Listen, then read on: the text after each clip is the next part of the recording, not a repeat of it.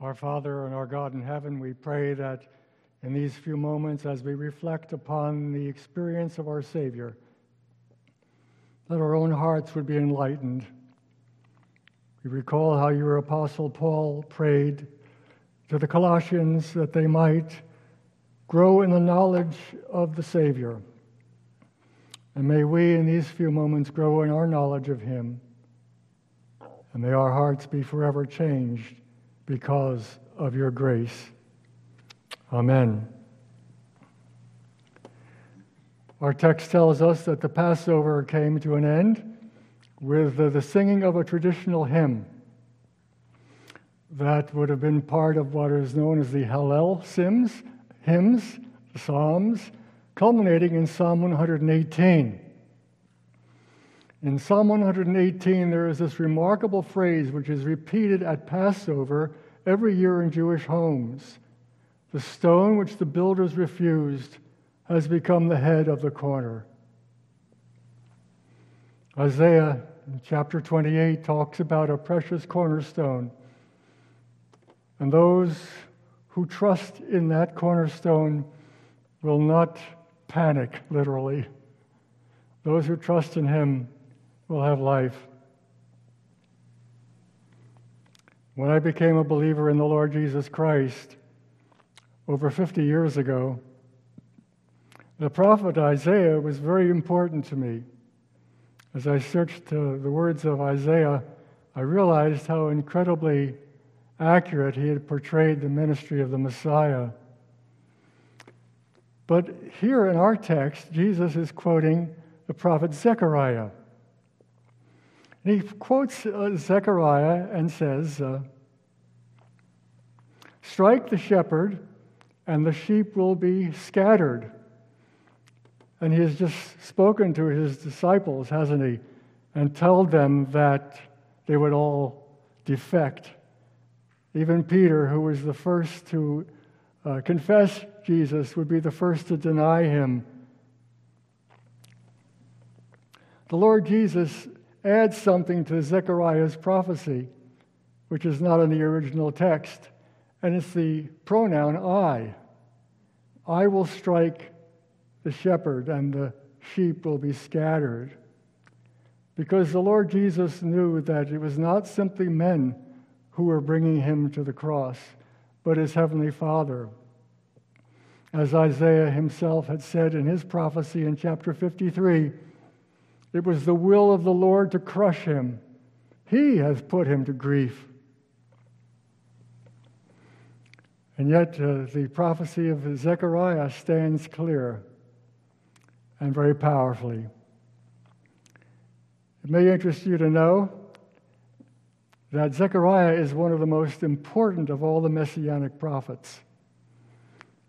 We're all familiar with the entrance of Jesus on the foal of a donkey, which is found in Zechariah and which is quoted on Palm Sunday. But there are several other wonderful prophecies in Zechariah as well. And I just mentioned them to you in passing, should you like to check them out for yourself. There's the betrayal for 30 shekels of silver. There's the word that he will be a priest upon his throne, that they will look on me whom they have pierced and mourn as if for an only son. There will be a fountain of cleansing open to the house of Israel for sin and uncleanness. And I will remove the iniquity of this land in a single day. All these are found in Zechariah. Worth studying to learn more of the Lord Jesus Christ and his fulfillment. Jesus is at a place called Gethsemane. It's from the Aramaic Gethsemane, which means literally an oil press. But on this particular night, this place, which was well known to Jesus and his disciples, would not be known for the pressing of oil. It would be known for the pressing of our Savior, as he struggles to accept that which he told his disciples at the beginning of Matthew 26. that the Son of Man must be delivered unto crucifixion. And he likens his experience to a cup which will be given to him. We know the word cup in the Old Testament. Perhaps the thing that comes to us most frequently is David's wonderful 23rd Psalm, how the cup of blessing overflows to the psalmist. But in most cases, the word cup doesn't have that positive expression in the Old Testament. It has the idea of judgment, the idea of wrath. In Jeremiah 25, the cup of God's wrath is the destiny of the godless. And even if they don't want to take it, they must take it.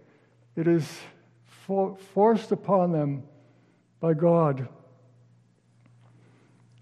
In Isaiah 63, the prophet says prophetically, I have trodden the winepress alone.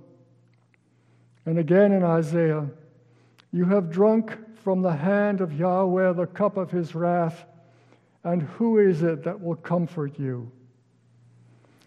Well, certainly not Jesus' disciples that night, for they fall asleep as he seeks his Father, crying, Abba, if it be your will, may this cup pass from me.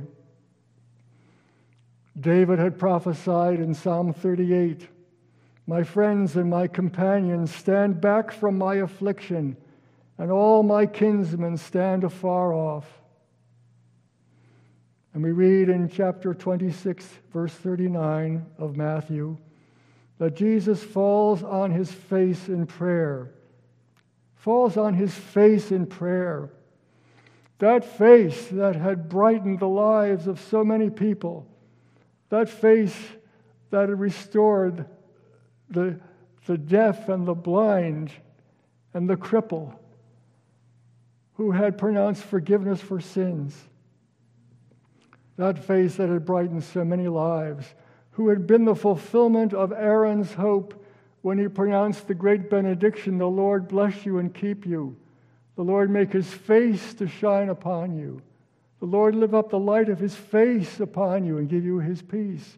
That fulfillment is in Jesus. He is the one whose face brings all that blessing to those who trust in him. We realize that in the midst of this difficulty, an angel came to Jesus' aid. We read this in Luke's Gospel in chapter 22. We might say, oh, good, an angel. Now Jesus will get out of this terrible situation. But no, the angel just came to strengthen him. I'd love to know what that angel said to Jesus to encourage him in those moments of great stress. It would be an interesting dialogue, I'm sure. But we read in Luke 22, verse 44, that in agony, Jesus prayed all the more earnestly. And so the angel came not to liberate Jesus from that moment, but to strengthen his resolve. Great preacher of many generations ago, John Flavel, imagined what the dialogue could have been like between the Father and his Son when he made the compact for the redemption of humanity. Here you may suppose the Father says to the Son, my Son, here is a company of poor, miserable souls that have undone themselves utterly and now lie open to my justice. Justice demands satisfaction for them, or will satisfy itself in the eternal ruin of them. And what shall be done for these souls? And Jesus responds, O my Father, such is my love and pity for them, that rather than they should perish everlastingly, I will be responsible for them as their surety. Bring in all your bills, that I may see what they owe you. Lord, bring them in, that there may be no after reckonings with them. And at my hand thou shalt require it. I will rather choose to suffer your wrath than they should suffer it. Upon me, Father, upon me be all their debt. But, my son, if thou undertake for them, you must reckon to pay the last mite. There will be no abatements. If I spare them, I cannot spare you. Content, Father, let it be. Charge it all to me. I'm able to discharge it, and though it prove a kind of undoing to me, though it impoverish all my riches and empty all my treasures, yet I am content to undertake it. Content to undertake it. And yet there was little contentment there at Gethsemane for the Savior. We read in verse 37 that he was greatly distressed and troubled. That word troubled is found again in Mark chapter 14 in a parallel account, where we might translate horror and dismay came over him. The closest idea to that word which is used only here in the New Testament, in those two places, for troubled, may be found in Jeremiah 25, where as the result of the cup of wrath, men will stagger and be crazed. In other words, they'll be close to mental disintegration because of the horror of it all. Isaiah opened his prophecies by saying, the whole head is sick, the whole heart is faint. And he's speaking of Israel. But now this prophecy relates to the new Israel, the one who is taking Israel unto himself and identifying with Israel. I think of Shakespeare's greatest tragedy, King Lear. And King Lear is on the heath in a driving rain, and he says, my mind is not functioning all that well. And his thoughts go to those who are poor and unfortunate. And he says, poor naked wretches, wheresoever you are, that bide the pelting of this pitiless storm, how shall you be defended from seasons such as these? Lear, who is preoccupied with his own problems for a moment, thinks of those who are less fortunate, and his heart goes out to them. Isaiah in chapter 63 says, in all their afflictions he was afflicted.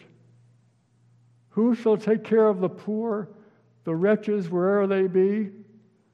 Why, it is Jesus who undertakes for them in their severe affliction. And that severe affliction is nothing other than sin. Great poet George Herbert, again going back a number of generations, says, who would know sin? Let him repair unto Mount Olivet. There shall he see a man so wrung with pains, that all his hair, his skin, his garments bloody be. Sin is that press and vice, which forceth pain to hunt his cruel food through every vein. Now, friends, we know from this text in Matthew that it was Jesus' will not to drink the cup of suffering. For he asks his Father 3 times if it might be possible to have the cup removed. He knew that the cross was inevitable if he was going to redeem humanity. And yet it is not possible that holy humanity would will to drink the cup of divine punishment for sin. Many men could be obedient unto death, but holy humanity could never want to be obedient to divine judgment. It runs contrary to the nature of the person. And yet, through the darkness and the dregs of this bitter wine, Jesus has what perhaps C.S. Lewis would call a visionary gleam. And Hebrews chapter 12 tells us what it is. For the joy set before him, he endured the cross, scorning its shame. It was that love for humanity that enabled him, as Isaiah 52:14 says, to be marred beyond human semblance. And friends, that's the reason why he can help you and me. Because, as Hebrews 5 verse 7 tells us, he knew loud crying and tears. He was 100% human. He wasn't human sprinkled with a little divinity. He was a real man for real man. A real person who knew what it was to suffer as a man. Luke tells us his sweat became like great drops of blood.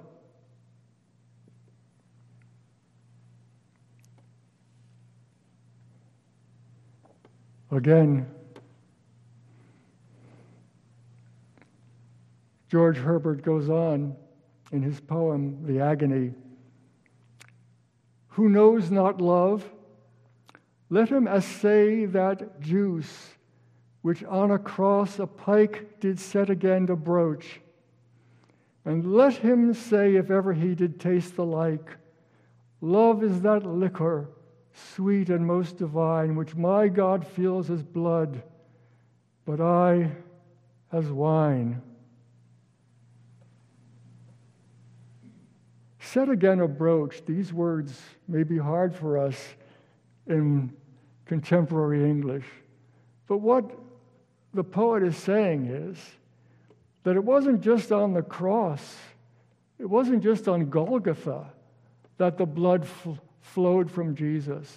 It was at Gethsemane too that the blood flowed from the Savior as his sweat became like blood, drops of blood.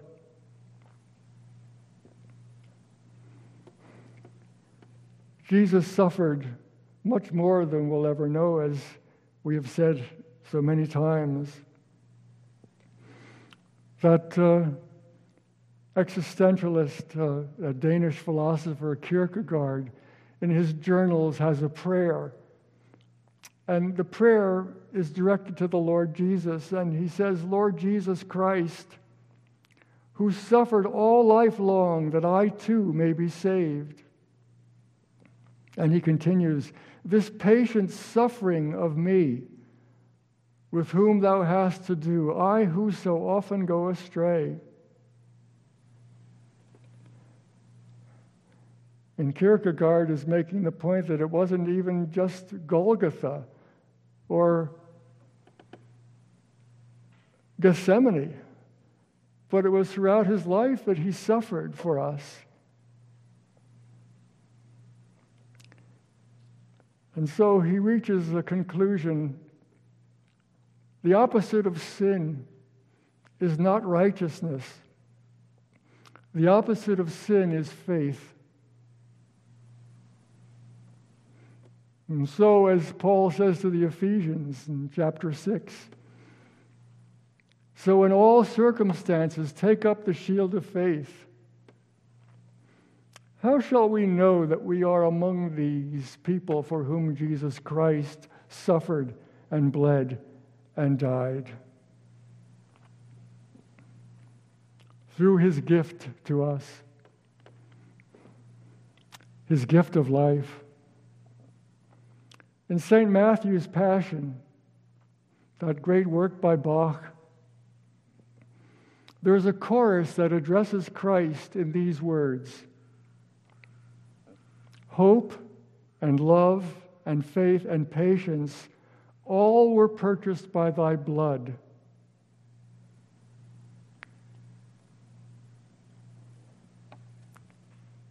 And that's a cause for a good hope for us today, isn't it?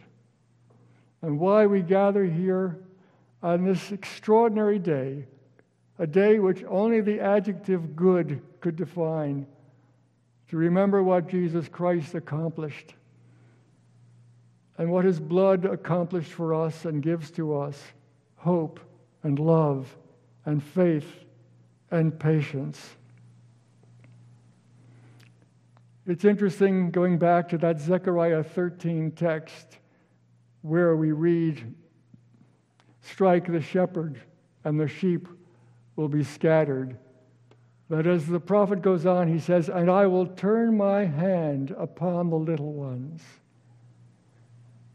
In affection, God will give grace to these who have turned away, who have defected, Peter and the others with him. And you and for me too, God gives his grace to us as we turn to Jesus Christ and look to him. Isn't that what Hebrews is telling us to do when the author writes in Hebrews 4, "Let us boldly approach the throne of grace, that we may find mercy and grace to help us in times of need." It's a wonderful thing to know that he always hears us. His hand is always extended towards us in affection. He has never had an unkind word for you, an unkind thought, but has always been passionately for us. Isn't that what Colossians tells us? In him all things hold together, and we were made by him and for him. He is for us because we are for him. We are for him. He is for us. In these times of difficulty, I was glad to see a little note from one of our elderly ladies who is not able to be with us, but whom we honored recently here along with her husband, who had been an elder here for so many years. And she said her favorite text was from Zechariah. Maybe some of you noticed this. Zechariah 14, verse 7. "And there shall be a unique day, a day which is known only to the Lord, neither day nor night, but at evening there will be light." The day of the Lord is coming, friends. Rejoice and be glad in what Christ has done for us. Amen.